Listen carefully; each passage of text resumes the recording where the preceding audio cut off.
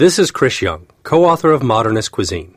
I'd like to invite you to check out chefsteps.com. It's a free website we've created as a place to learn new cooking techniques and collaborate with curious cooks from around the world. Sign up now at chefsteps.com. You're listening to Heritage Radio Network, broadcasting live from Bushwick, Brooklyn. If you like this program, visit heritageradionetwork.org for thousands more.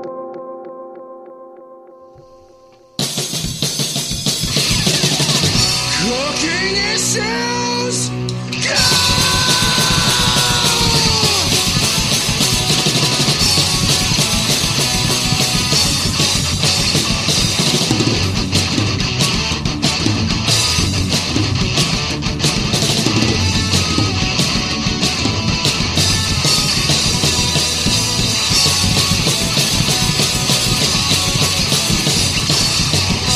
Calling your questions to Cooking Issues. Hello and welcome to Cooking Issues. This is Dave Arnold, your host of Cooking Issues, coming to you live from Nokomis, Florida, where I'm down here in Florida for my Uncle Luke's 100th birthday party. How you guys all doing over there? Who I got in the studio with me today? Peter and Anastasia. Hey, Stas, how you doing? Okay, how are you? All right, what'd you do? Went to the beach. Yeah? Yeah. Which beach? Westport yesterday. Yeah. I mean Sunday. Westport, Yeah. Connecticut? Yeah. Westport, Connecticut? Yeah. People actually go to Westport, Connecticut for vacation? It was just a day trip on Sunday. Mm-hmm. Yeah. Well, I've been down here waiting for my Uncle Luke to turn 100, which he did today. Right after the radio show, I'm going over there for his actual party. Peter's And here. what'd you say? Peter's here. What's up, Dave? Hey, Peter, how you doing? I'm all right, man. Yeah? How much can you hear the weed whacker going on in the background? 0. Oh, nice. The crazy burnouts that run this joint that I'm at in Nokomis can't seem to get the internet working, but they do have a weed whacker, a nice gas-powered weed whacker. So, Peter, why don't we talk about the state of the MoFad Kickstarter before we get into questions? For those of you that don't know and are listening to this, MoFad, the Museum of Food and Drink, has a Kickstarter up now called Boom, where we're trying to get our puffing gun. Puffing gun is the old way they used to make puff cereals by heating grains up to, well, not tremendous, but high pressures and temperatures, about 180 psi, and then releasing that pressure suddenly and having all the moisture inside instantly evaporate and bang, puff the grains very uniformly. But apparently it works on things other than grains that we're going to try out, things like potato chips, things like peppercorns. Anyway, we have a Kickstarter going to try and raise the funds in a crowdsourced manner to build out an actual exhibit that we can travel around with. The Kickstarter now, we need about $80,000 to do it, and right now we're about $34,000. So what I need everyone to do is not just, because I know a lot of our listeners have already donated, but I need people to go and find their friends and relatives and other people, like-minded individuals, to come on the Kickstarter and back it. And it's not just to give away your money and you get nothing. We're talking awesome T-shirts, awesome tote bags, parties. I mean, if you have a lot of cash jangling around in your pocket, we'll make a custom cereal for you. But the idea here is that we want to crowdsource this to show that we have a broad level of support. So it's very important that you go and you find people to go and back us if they just want a T-shirt or anything else. But that's my feeling about it. We have about 10 days left on the Kickstarter, so we need to gear into high gear now after the holidays are over. Peter, what are your thoughts on it? Peter, by the way, Peter Kim is the executive director of the Museum of Food and Drink, the leader of the project, I guess. So, Peter, go ahead. Yeah, so first of all, if you want to check out our Kickstarter, you can go to boom.mofad.org. That's boom.mofad, MOFAD.org. I think Dave you did a great job encapsulating it. I mean, we're really excited about this Kickstarter. It's not just about kickstarting one exhibit, but it's actually about kickstarting the whole museum. You know, the plan for MoFad right now is to challenge the traditional museum model and actually create a mobile pop-up museum. And this will be our first exhibit. And so, you know, as Dave said, what we're trying to do is drum up a lot of public support, and I think this will open up a lot of doors for us and help us propel us towards our ultimate goal of opening up a brick-and-mortar museum filled with exhibits like this. So we really need your help. I mean, this is like it's hard to overstate this, but it's a labor of love. We have a lot of volunteers working on this. I was working until like 3 a.m. last night, woke up at 5 this morning, got right back up to work on it. We're pushing hard on this because we believe in this. We really think the time is right to create a food museum that encourages people and inspires people to think a lot about the choices that they make and how food connects to the world around us.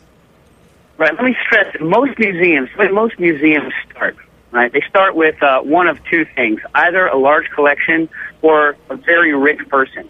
Right. Very few museums are trying to start the way we're trying to start, which is as an idea, and then getting the funding from a broad range of support that wasn't already present. And so that's why I think it's very important that everyone go out and find their buddies. And by the way, just because you don't live in New York City, don't think we aren't going to bring the puffing gun to a neighborhood near you at some point. The idea is after we get it funded and we test out the gun in New York, to do a traveling roadshow to other areas of the country. We probably can't take it internationally at this point, but we are taking it to other parts of the country. True or false, Peter? Absolutely true. And I wouldn't actually rule out international just yet. But, after the puffing gun, we have just, you know how Dave's brain works. We've got about 1.5 million ideas for the next pop-up exhibits. And after we create a few of these, we're going to be able to take those wherever we can drive them. And that's really exciting that we're not going to have to just be stuck in one place. Yeah, and you should go and check out our video anyway. We have an incredible cavalcade of awesome, smart, and famous people shilling out for us on the video. So go check it out. Anyway, we'll probably harp on that a couple more times. Yeah, so boom.mofad.org, boom.mofad, mofad.org. All right, let me hit a few of the questions we have in here. One, hey, Cooking Issues crew, I'm trying to help my pops impart Thai basil into his cooking. Fresh and finishing applications aren't doing the trick for him. I've read that you can freeze Thai basil and break it up before laying it under a protein that you are cooking. He also wanted to explore getting a mortar and pestle to release the oils or infuse cooking oil with it. Can you speak to the scientific aspect of working with more delicate herbs for maximum flavor? Thanks so much. Billy Rose Patterson, the manager of Alamo Drafthouse Cinema in Yonkers. I haven't been to Yonkers in a long time. Drive through Yonkers because it's on the way to my mom's house, who lives up north of the city, but haven't stopped by the Yonkers in a long time. Peter, you ever hang out in Yonkers? I've never been. Always been fascinated by the name, though. Well, Yonkers, Yonkers, aside from being kind of the first city on the left-hand side as you travel north, up there, and the childhood home of one of my sculpture mentors, John Kessler. We always heard Yonkers Raceway. That's where I think the monster trucks used to go. So when I was growing up listening to monster trucks, those guys were all in Yonkers, but no one ever took me to go see them. Sad, right? Sad. Have you ever seen a demolition derby, Dave? I have not been to a demolition derby, but I've always wanted to go to a demolition derby, and I've also always wanted to go to a figure-eight racing competition. You know figure-eight racing? Mm-hmm.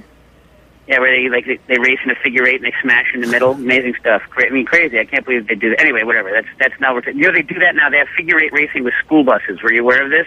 No. Oh my God. Yeah.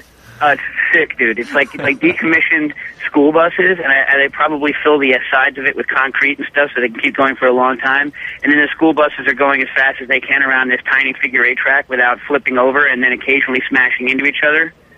I mean, I can't think of much cooler than that, except for maybe Mofad's puffing gun. Nice. Yeah. Nice. Sweet. Boom. All right, so the issue with Thai basil, and I think you hit the nail on the head. Thai basil is an extremely fragile herb. Now, Thai basil, for those of you that don't use it, is it's akin to kind of the globe Italian basil. It's more common here in the U.S., but it has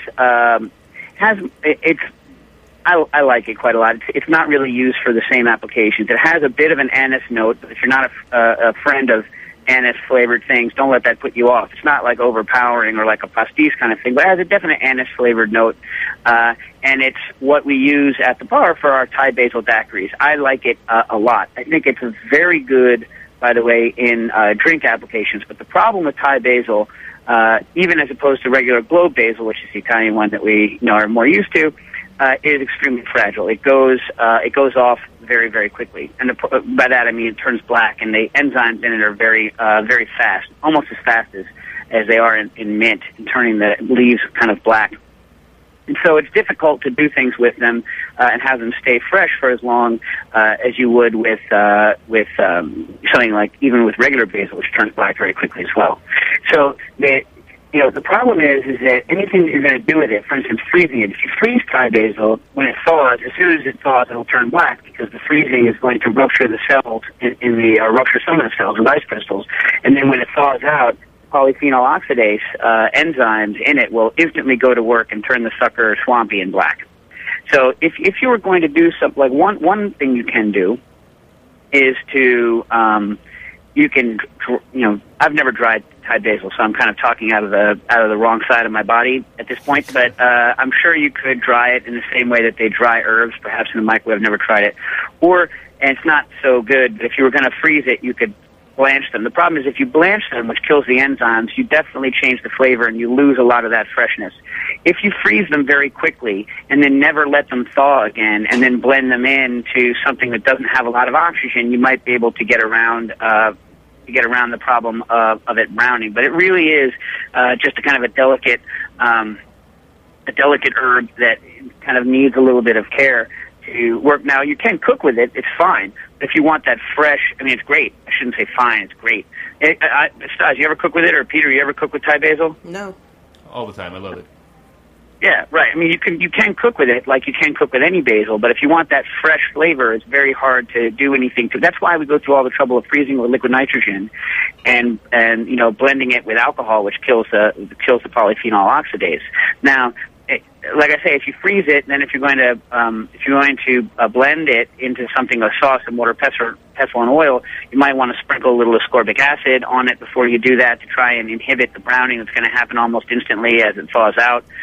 Or you might try muddling it with a little bit of super high proof ethanol to keep it green before you incorporate the oil and whatnot. But just remember, if it freezes and then thaws, as soon as it thaws out, it's going to turn black, unless you prevent it by blanching, which not kills the fresh flavor, but alters it, or hit it with some sort of antioxidant, or something that inactivates the enzymes, like high-proof ethanol, something like that. Does that make sense, guys? Yep.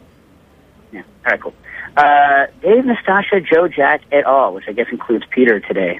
I purchased a small deep fryer late last year and regrettably haven't used it that much. It is regrettable to have a deep fat fryer and not use it, although I will say that small deep fryers are nowhere near as awesome. They're not even in the same league of awesome as commercial deep fat fryers. However, the summer after I graduated from college, I did only 3 things. I watched daytime TV, including Regis and Kelly, all the way through up to General Hospital soap operas. I watched the whole thing, and worked on my '76 Bonneville, which required a lot of Bondo work and spray painting it gold and whatnot. And I deep fried French fries and habanero chili rellenos in my little deep fryer Fry Daddy. So they do work. Anyway, I purchased a small deep fryer late last year and regrettably haven't used it that much. 4 months ago, I left the oil in it last time I used it after skimming out the solids. And you got to be careful. You want to cover it so light doesn't get to it. And one of the problems with small fryers and storing oil in them for long periods of time is that they have a poor surface area to volume ratio, and so it's the surface area of oxygen transfer to volume that's going to determine how fast the oil oxidizes and goes rancid on you. So they're not really ideal in that sense because they have a fairly large surface area. Anyways, okay. So after skimming the solids, 3 months ago, I spooned in some solidified bacon fat, thinking it was a clever way to store it, and I would deep fry something and get a great smoky bacon flavor in the next week or so. 3 months later, the bacon fat and oil are still in the deep fryer. Question: is it okay to fry chicken with this oil bacon fat combo for the 4th of July or not? Well, I'm a little late to help you on that, but anyway. I understand possible rancidity of bacon bits from bacon grease could create a flavor issue, but if I bring it up to 350, are there any potential health issues with trying some fried bread to check for rancidity? Thanks, Tommy Bishop, Wyethville, VA. Wyethville, VA. I don't think it's, I can't think of any major health problems, but the issue with bacon grease in general, I save it, but it goes off pretty quickly because, remember, there's a lot of salt in bacon, and the salt is, it's really going to increase the rate, especially because bacon grease is usually heated to a very high temperature when you're cooking the bacon. So you're starting to break down the fats there. You have salt in it, which is starting to break down the fats, and so in general, bacon grease isn't your most stable of fats. That said, it's not going to kill you to eat it. It's just a question of, is it still going to taste good, right? What do you think, guys? Think that's anyone? Any thoughts? Or not paying attention. Okay, so but I mean, you're that person's quite probably right already done this or hasn't done it. So, what do you say? I guess we could just ask the person who asked the question because they probably tried it. It was Yeah, for well, 4th of July. But again, Tommy is pointing out my favorite test for frying oils is putting a cube of bread into them, frying them, and then tasting the bread to see whether or not it has a, whether it tastes like crap. Because bread's very neutral, bread absorbs a lot of oil, and then you can get a real feel for kind of what's going on with the bread. So that's a good way of doing it. But yeah, it's not going to kill you. I mean, there are probably people who say that the free fatty acids aren't good for you and all this other stuff, but I don't know that I'm a real believer in it. I haven't seen any data that says that, you're going to substantially shorten your lifespan by having a little bit of bacon grease that's gone a little bit over the hill. Hey, Dave, Anyway. what's the lifespan of the oil in your massive fryer? Very long. So like oil, there's a couple of things. So I have a 35-pound deep fryer that takes about 6 gallons of oil, about 5.5, 6 gallons of oil. And it's stored in a very tall format. And additionally, because deep fryers are tall and have a fairly small surface area for how deep they are. And the other thing about, and so that right there for storage is kind of ideal. The other great thing about commercial deep fryers that use tubes, called tube fryers, is that the oil at the bottom stays relatively cool, and also particles that come off of your food as you're frying sink to the bottom into relatively cooler oil instead of in traditional stovetop frying where the particles hit the bottom of the pan, which is the hottest part of the pan. Right? In addition, the surface area of heating in a tube fryer is so high that it doesn't overheat the oil too much because it has such a large surface area for transfer. So it keeps the oil at a much more stable temperature, and stability of temperature is much better for oil stability over time. You don't overheat it to get to the temperature you're going to cook, and therefore that greatly enhances the length of time the oil lasts. It has a smaller surface area on top, so that greatly increases the length of time that it will last. And the burnt particles are kept at the bottom while you're frying, which greatly increases. So all in all, just much better. You know what I mean? Yeah. Okay. So, hey, Dave, Nastasha et al. From Timothy. I came across this video of a guy making crepes in Kowloon Walled City. I think it's pronounced Kowloon. It's in Hong Kong. Any idea what's going on? It's a YouTube video. Now, I had no idea what Kowloon Walled City is. Have you guys heard of this before? I looked it up. Have you guys heard of this? No. Nope. No. So Kowloon Walled City, when the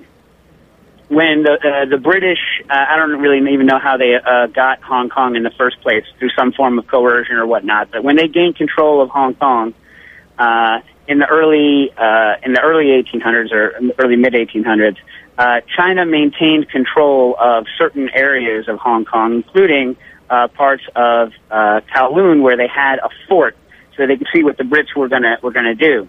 In the late 1800s, when the Brits, I guess, decided to alter the deal, as Darth Vader would say, they took over control of Kowloon, the walled city, the fort, and then didn't do much with it, and it stayed relatively lawless. It also stayed relatively unpopulated until after World War II and the fall of mainland China. It also had a big influx during the Japanese occupation in World War II, and then after World War II, after the communist takeover of mainland China, it just got swamped with people and still maintained no laws. So and then it just got kind of crazier and crazier until at one point in this little 6-acre place, 30,000 people were living with no law, and literally no law, except the triads, which, are the kind of their mafia over there. And so it was just insane. If you see pictures of it, it's like no light made it down into the bottom of it because people would just build kind of illegal walkways. People would bring in illegal electricity. It was so crazy. It was like free-for-all, like Mad Max kind of thing. Or it sounds like the 5 points. What do you say? Or like the 5 points. Yeah, right. Kind of like 5 points, and much like 5 points, which was incredibly vilified in the press at the time. The vast majority of people who 5 points was the big gang area downtown New York in the 1800s, much like that, the majority of people who lived there were just living kind of normal lives and not, and just trying to make a living and do whatever they needed to do. So anyways, I need to move again because now there is a leaf blower. So anyways, what happened is that they kicked everyone out. And then they tore the whole thing down. The same thing they did to the 5 Points, actually. So it's almost an exact analog to 5 Points. But there's a German documentary of it that was done prior to when they tore it down in the 90s, and they evicted everyone, I guess, in the late 80s. And in that video, you can see people just going about their daily business, like making noodles and making what isn't really crepes, which is what's pointed out in the video, but spring roll wrappers.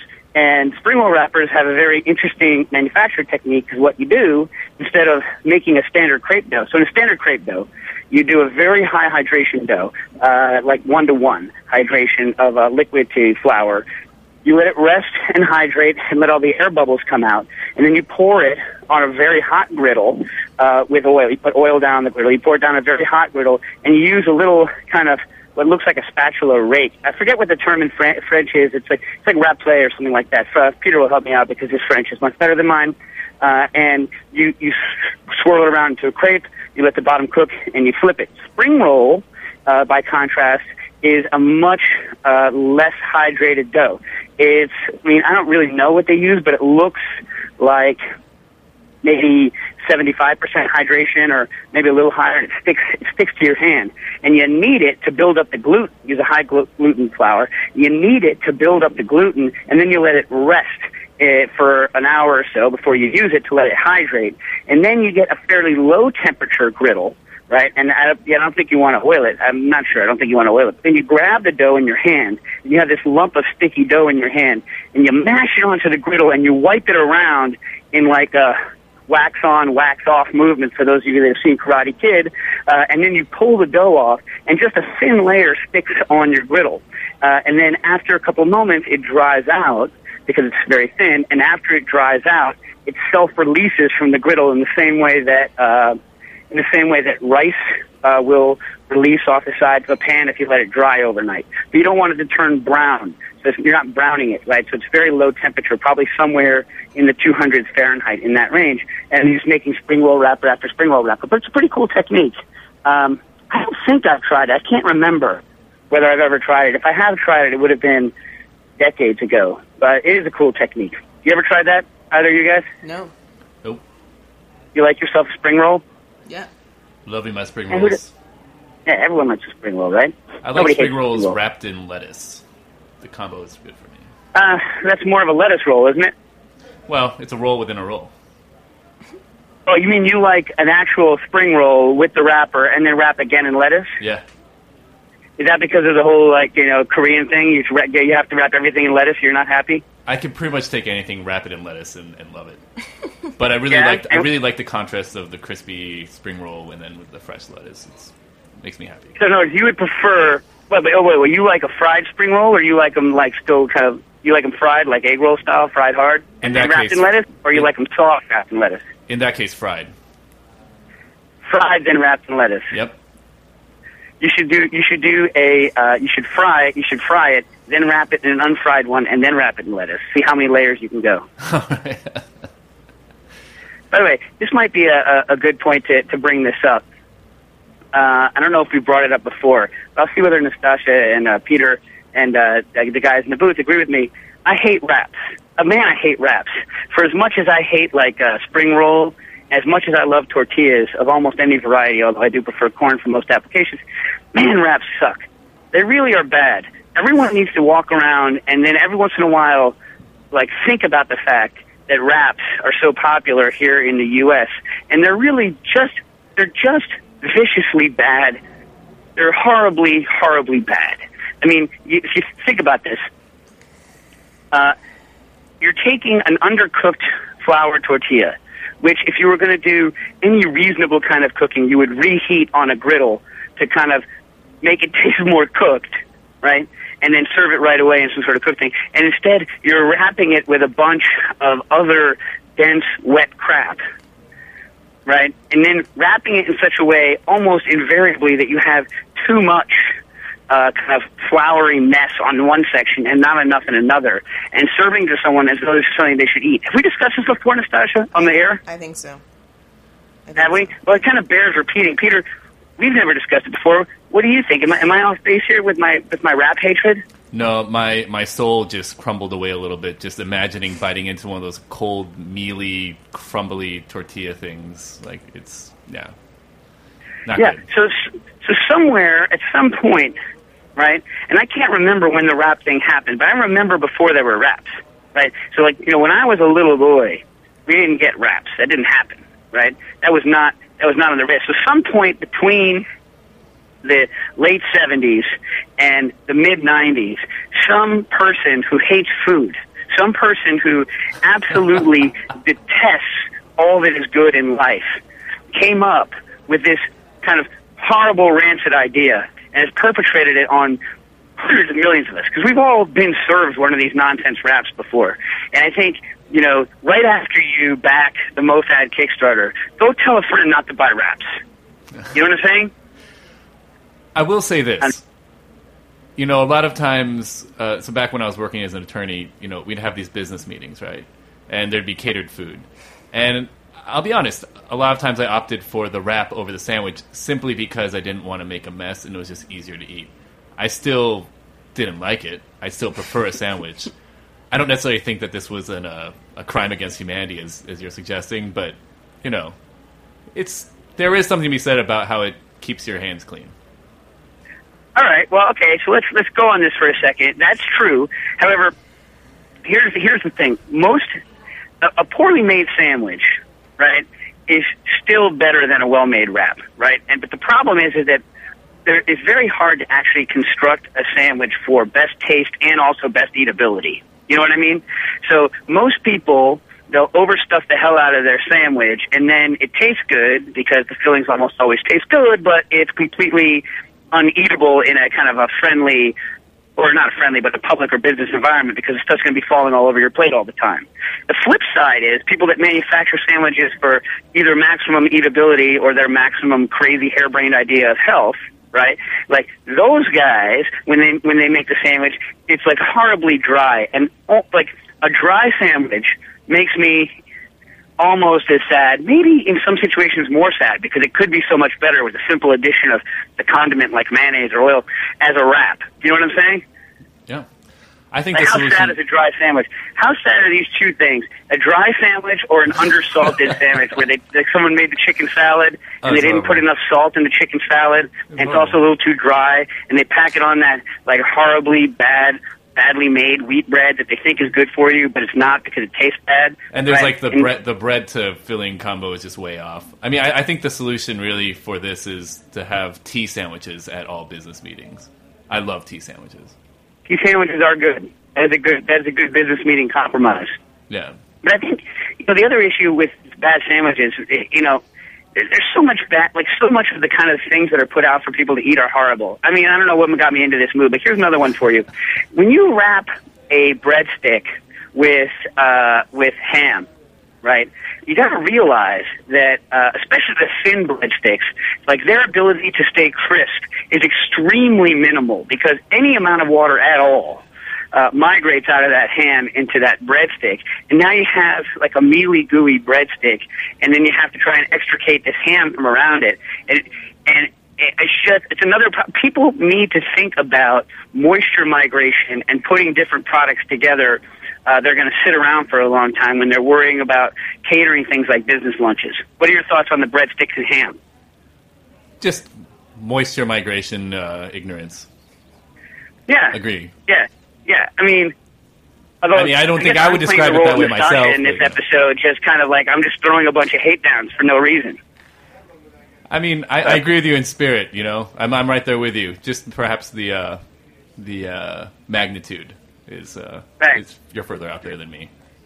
Well, I also noticed that. And what you're telling me is that at the business meeting, you're too much of a sissy to take the sandwich that you like and are instead taking the wrap. Oh, the hate's being directed this way now. Yeah, yes. Well, You know, if you ever come work, anyone who's listening, if you ever come work with us, you got to realize there's going to be a certain amount of hate down getting thrown around at all times. We just can't help a little bit of the friendly hate down here at either at MoFad or at Booker and Daxter at Cooking Issues. Anyway, we got to you take a quick commercial break. Sure. Okay, here's the break coming up. Cooking Issues.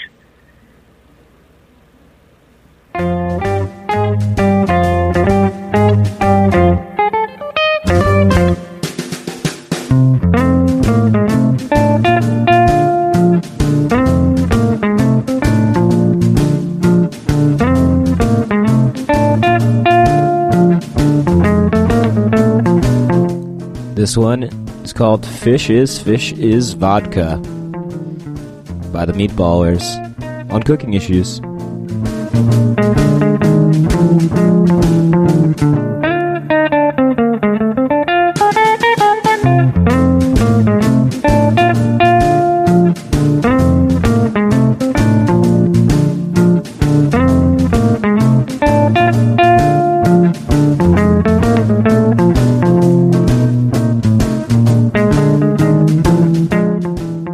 This is Chris Young, co-author of Modernist Cuisine. Together with photographer Ryan Matthew Smith and chef Grant Crilly, we've created something exciting and new at chefsteps.com. Each day in our kitchen at Seattle's Pike Place Market, we're working on new recipes, as well as updating classic ones that we love. And we're always looking for new techniques that make the impossible possible. At chefsteps.com, we publish it all online, with detailed step-by-step demonstrations, as well as explanations of the science that answers the why behind the how in the kitchen. And through our forum, you can engage with our team, as well as a friendly community of curious cooks from around the world. If you're interested in becoming a better cook, if you want more from the creative team behind Modernist Cuisine, and if, like us, you're a fan of Dave Arnold and Cooking Issues, then we think there's a lot you'll like. And the best part? ChefSteps.com is entirely free to learn. And welcome back to Cooking Issues. Here today with Peter, Kim, Ed of MoFad, Nastasha, and the engineering crew. Calling your questions, still have some time. Calling your questions to 718-497-2128. That's 718-497-2128. So we have this one in comment, really, from Andrea Perotti from the UK. And this one, Peter, you were going to want to listen to it. It has to do with MoFad. I'm a longtime reader of the blog and listener of the show. My girlfriend and I have followed the recent MoFad development and are very excited about this project, especially the puffing gun exhibit. I'm a nutrition science student currently working at Kellogg's as a junior nutritionist on our UK team. I'm sure you guys won't need it, but if you'd like any information or any help of any kind, I'd be happy to contribute any way I can. I'm not a huge manufacturing expert, but I work closely with the R&D team, and I'll be happy to give you any information should you need it. So I guess, who knows? Who knows what we need, right, Peter? Oh, yeah, that'd be fantastic. Yeah. Fantastic. So, yeah, you should definitely contact us at info@mofad.org, and we'll definitely get in touch with you. Right, here's the best part. Best of luck in obtaining the full amount for the puffing gun. We recently made a small donation, but are spreading the word to all of our family and friends. So Andrea's doing exactly the right thing, which is spreading the word to all the family and friends. Dave, you have a caller. We have a caller? Mm-hmm. Caller, you're on. Hello? Hi.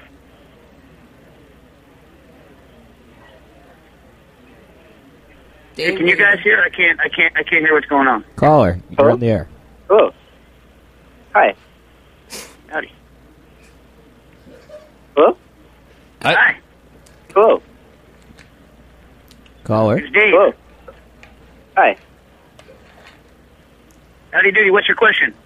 Hi. Sorry, I didn't think you could hear me. I'm calling about, long-time listener, love the show. Calling about thickening yogurt. I'm wondering, I want to, take yogurt and add fruit puree to it, but it loses a lot of its viscosity, and I'm wondering if I can use something like agar or carrageenan to thicken it so that I can, form canals with spoons.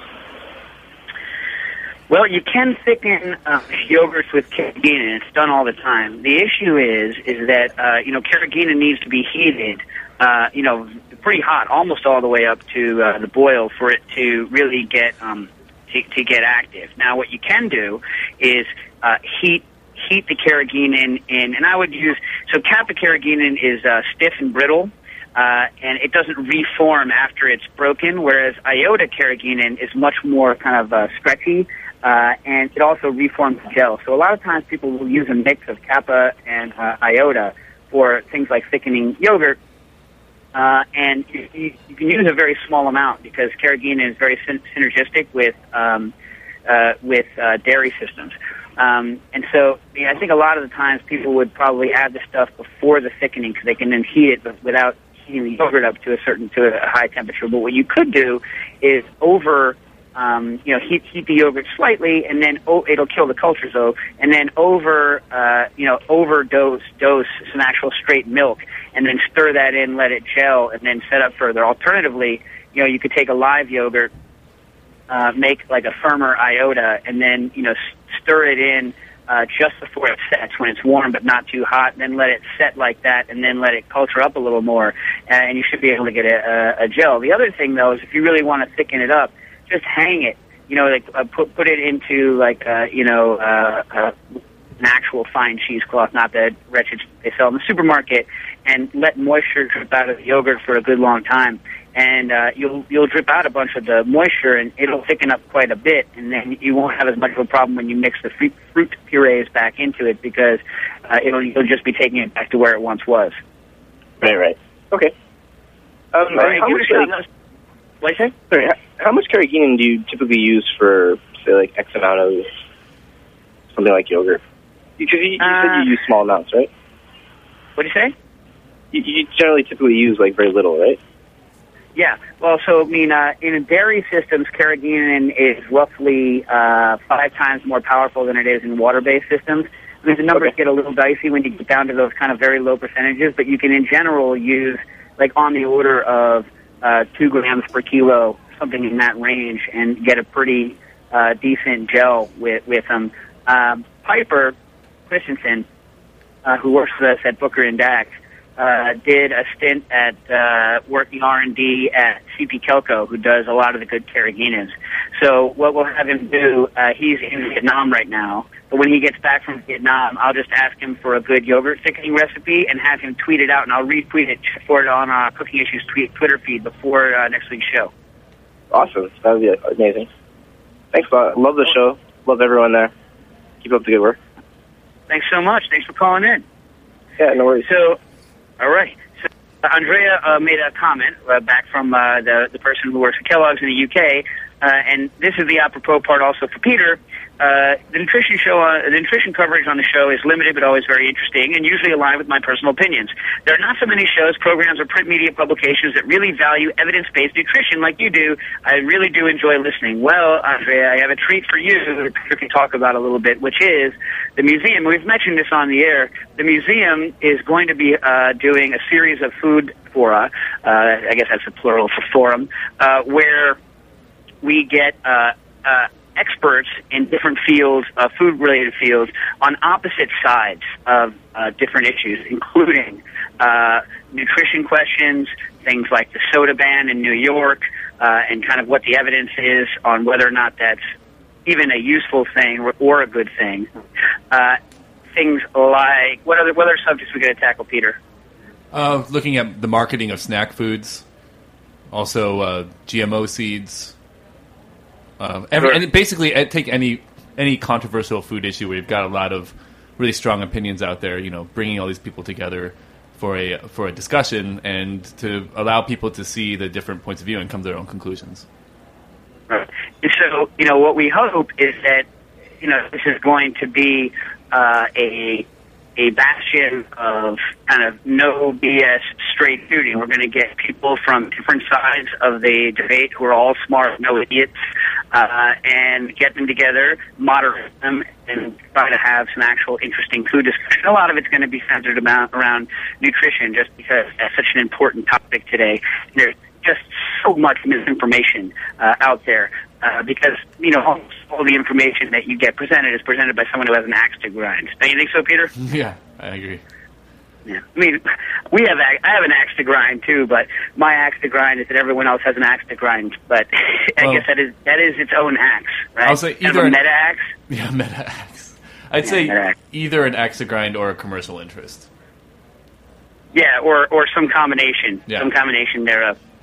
Okay, Vivian Mack writes in, question for the show. She writes on Twitter, actually. Why do some age egg whites when they make macaron? What's the difference? What's the effect of aged egg whites on foam, drainage, and volume? Well, I looked at an article called The Hen Age and Egg Storage Time for Egg Albumin Foaming by Marianne Hammershurge. Dave, you have another caller. Oh, yeah? Okay. Caller, you're on the air. Yeah, Dave. I'll be brief here since you're running out of time. Falafel. I'm having repeated falafel disasters. It either instantly burns or just completely disintegrates in the oil. Yes, that is true. There's nothing more depressing than making the falafel ball and then sticking it into the oil, having it completely dissolve, and then form a layer of burnt crap on the bottom of your fryer. Check. Yes. Yeah, that's horrible. It happens to me all the time, and I did at one point research a good recipe, and I had my falafels down, but I'm hesitant to just like over the air give a bunch of things. I want to remember exactly how I bound them. I think one of my main problems was early on is I really like tahini flavor a lot, and so I think I put a lot of it into the chickpea mix that I put in, and so I think the oil, and plus I didn't add a lot of external binder to it, and they just blew apart. And then I moved to try to chill the batter first in the par freeze a little bit so that they'd hold well before the crust set up. And I went through a whole bunch of rigmaroles, but I'm going to try to figure out exactly what I did. And if Natasha can write a note, I'll try to talk about it on next week's program when I have a little more time to regather my thoughts on it. But you're correct. There's nothing more depressing. Well, a few things more depressing than watching your falafel balls fall apart in the fryer and sink to the bottom. Yes. Thank you very much. All right. So we'll deal with that guy next week. All right, so back to the importance of hen age and egg storage time from 2000. And I was reading the abstract. The firm and thin fraction of egg albumin had different foaming properties. I'll give you the upshot. The thin white foams more, i.e. has more overrun, can take more air into it. But the thick white produces a more stable foam, right? So you can't win. And so the more you age things, the more the egg whites, more of the thick white is converted into thin white. But also the foaming properties of it depend on the age of the hen when the hen lays the egg, and that's something you can't control anyway. So really, there's no way to win. There's another article if you want you can go look at that deals with the problem of meringue specifically. It's called The Effect of Sugar, Citric Acid, and Egg White Types on the Microstructural and Mechanical Properties of Meringues, which came out relatively recently. But I think all of this stuff is kind of missing the point. The best thing I read about it was on a website called Macaron Mythbusters on the blog www.bravetart.com. By the way, we're not talking about macaroons here. We're talking about the French meringue-based cookies with the jelly in between, which I freaking love. Do you guys like those things? No, not really. What the hell? You don't like those either? What do you not like about those? Peter, you like those things, right? Sorry, man. You don't like those? Well, actually, I don't. It's been so long since I've had one, but I don't have much of a sweet tooth. What the hell's wrong with you people? Why don't you like it, Stas? Is it because it reminds you how delicious a biscuit is? No, same as Peter. Like, I haven't had one in a long time, so it's not like I care that much about them. So maybe that's the thing. I just don't care. So it's not that you don't like them; it's just you don't care about them. Right. But if someone put it in front of you, you're not no thanks. No, I'll eat it. Yeah, well, you guys are freaking weirdos. I think they're delicious. Anyway, so Brave Tart, and I don't know who it is, did a series of tests. And here's what Braveheart writes, which I really like. Every day I changed a single variable across multiple batches. And Braveheart was making them professionally for somebody, for several months. Every day was pumping out these things, and so had a lot of opportunity to test. and said I changed single variable across multiple batches, generally 3, and noted my results. I also tested variables by their absence. For example, I listened to Huey Lewis in the news every time I made macaron. The macaron turned out fabulous. Then I made a few batches without the power of love because these also turned out beautifully. So I can at least conclude that Huey Lewis didn't play an essential role in the matter of making macarons. And I think that's kind of a great test. Maybe it was the Huey Lewis. And Braveheart here is what Braveheart's Braveheart is basically saying is that a lot of these things that people take for granted or take as rules, making them, like you have to age your egg whites first, or you have to dry out them after you pipe them before you cook them, aren't necessarily dried in stone. And Braveheart's point, and I have to keep saying their name because I don't know if it's a he or a she, but Braveheart's point is basically that if you have proper technique and you know what a proper meringue looks like and the proper egg white foam looks like, then you can get that egg white foam. You can get a proper result, right? If your technique is good, whether you dry it after you pipe it or you don't, because that's basically controlling moisture. A lot of the techniques that are used are controlling the moisture content of the batter before it's piped. So drying controls the spread of the macaron and the moisture content by letting some moisture flash off.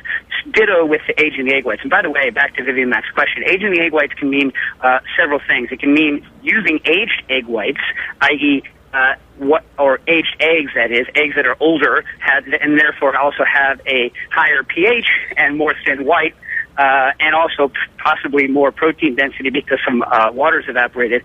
It could also mean cracking the eggs out in advance and then letting moisture flash off the top of the egg white to also increase protein density. Either one of those things could be meant by aging. I'm not sure which one you mean or which one anyone really means when they're talking about it. But the big point here is that all of the variables about the age of the egg whites can just be swamped and drowned out if you just perfect your actual technique. So I would go read Braveheart's macaron section, and see what they say. So very quickly, because I know I am running out of time, because I have to make it to my Uncle Luke's 100th birthday. You don't want to be late to a 100th birthday party, am I right? Right. I mean, he's 100. So last time I saw Uncle Luke, he was 98, and he's still clipping along. Saw him yesterday, just in case. But yeah, never been to a 100th birthday. Oldest relative I've ever had. Do you have anyone that's close to 100? No. Family ever? No, not at all. Yeah. Peter? Yeah. He's down here in Florida, living the kind of dehydrated Florida life, Yeah. Anyway. Okay. So, Scott from Guelph. We love Guelph. Never been, but like I always say, awesome university up there, Dairy Science, writes in, saw an interesting link about the polymerization, the polymerization of oils. And the patent number, for those of you that want to look at it, it's a patent link, is EP2440066A1. And says, Dave was talking to Japanese being able to develop oil products, thought this might be relevant. Now, we were talking before about this Japanese product. Some people wrote in about that you could add to oil in the pan. It solidifies it so you could throw it away as a block. It's kind of cool. But this is kind of a cool technique. Maybe we should talk about it more next week, where they're actually using not methylcellulose like we use in normal cooking, ethyl cellulose. And the deal with ethyl cellulose as opposed to methylcellulose is ethyl cellulose is not soluble in water. It's not a hydrocolloid. It's soluble in oil. But and although it's not a hydrocolloid, it's not soluble in water, it is exactly analogous to hydrocolloids in water, but so you disperse ethyl cellulose in oil, heat it up to a much higher temperature than you do most water-based cells, 140 Celsius. It dissolves in, cools, and forms a gel where the liquid phase is actually liquid oil and not liquid water.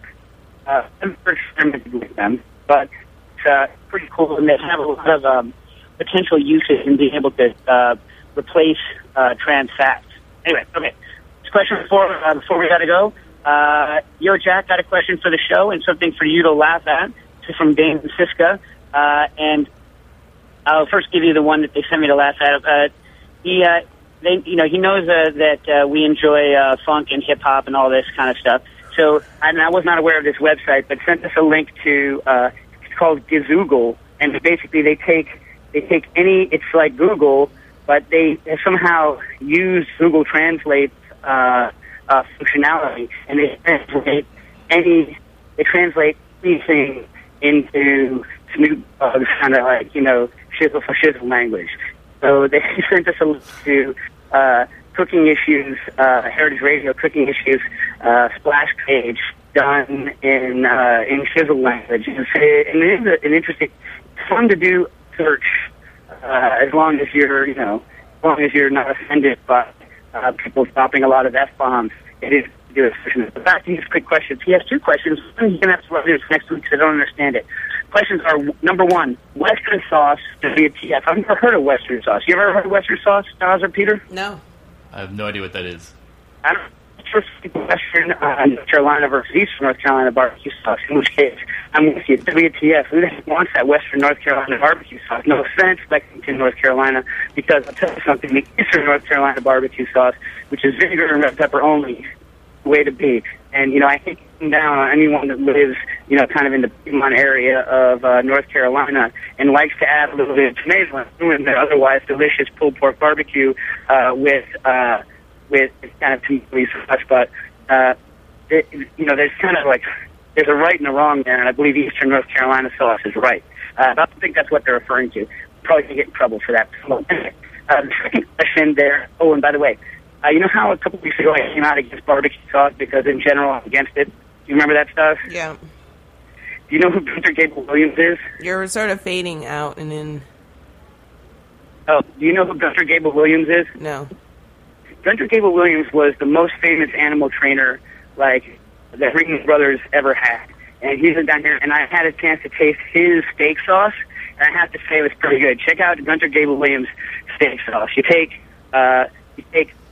scotch, you saute a bunch of onions, and then you throw in a bunch of scotch, and then you throw in a bunch of Worcestershire sauce, and then you throw in a little bit of brown sugar, and a little bit of mustard, and a little bit of Worcestershire sauce, and I have to say, actually, it's pretty good. It's more of a jus. That's what beef, sweet barbecue sauce, and more of a jus. Anyway, all right, so it looks like it's all the good stuff we got, right, Stas? Yep. All right, we're out. I'm going to report on my Uncle Luke's 100th birthday when I come back to Sweet Cooking Issues. Remember to back Kickstarter. Bye. Yeah, Dave, one more plug, man. What? So, yeah, we'd really appreciate your guys' support. Means a lot to us.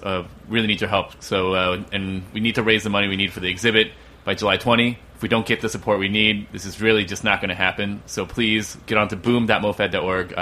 Thank you. Do it now. Do it. Do it.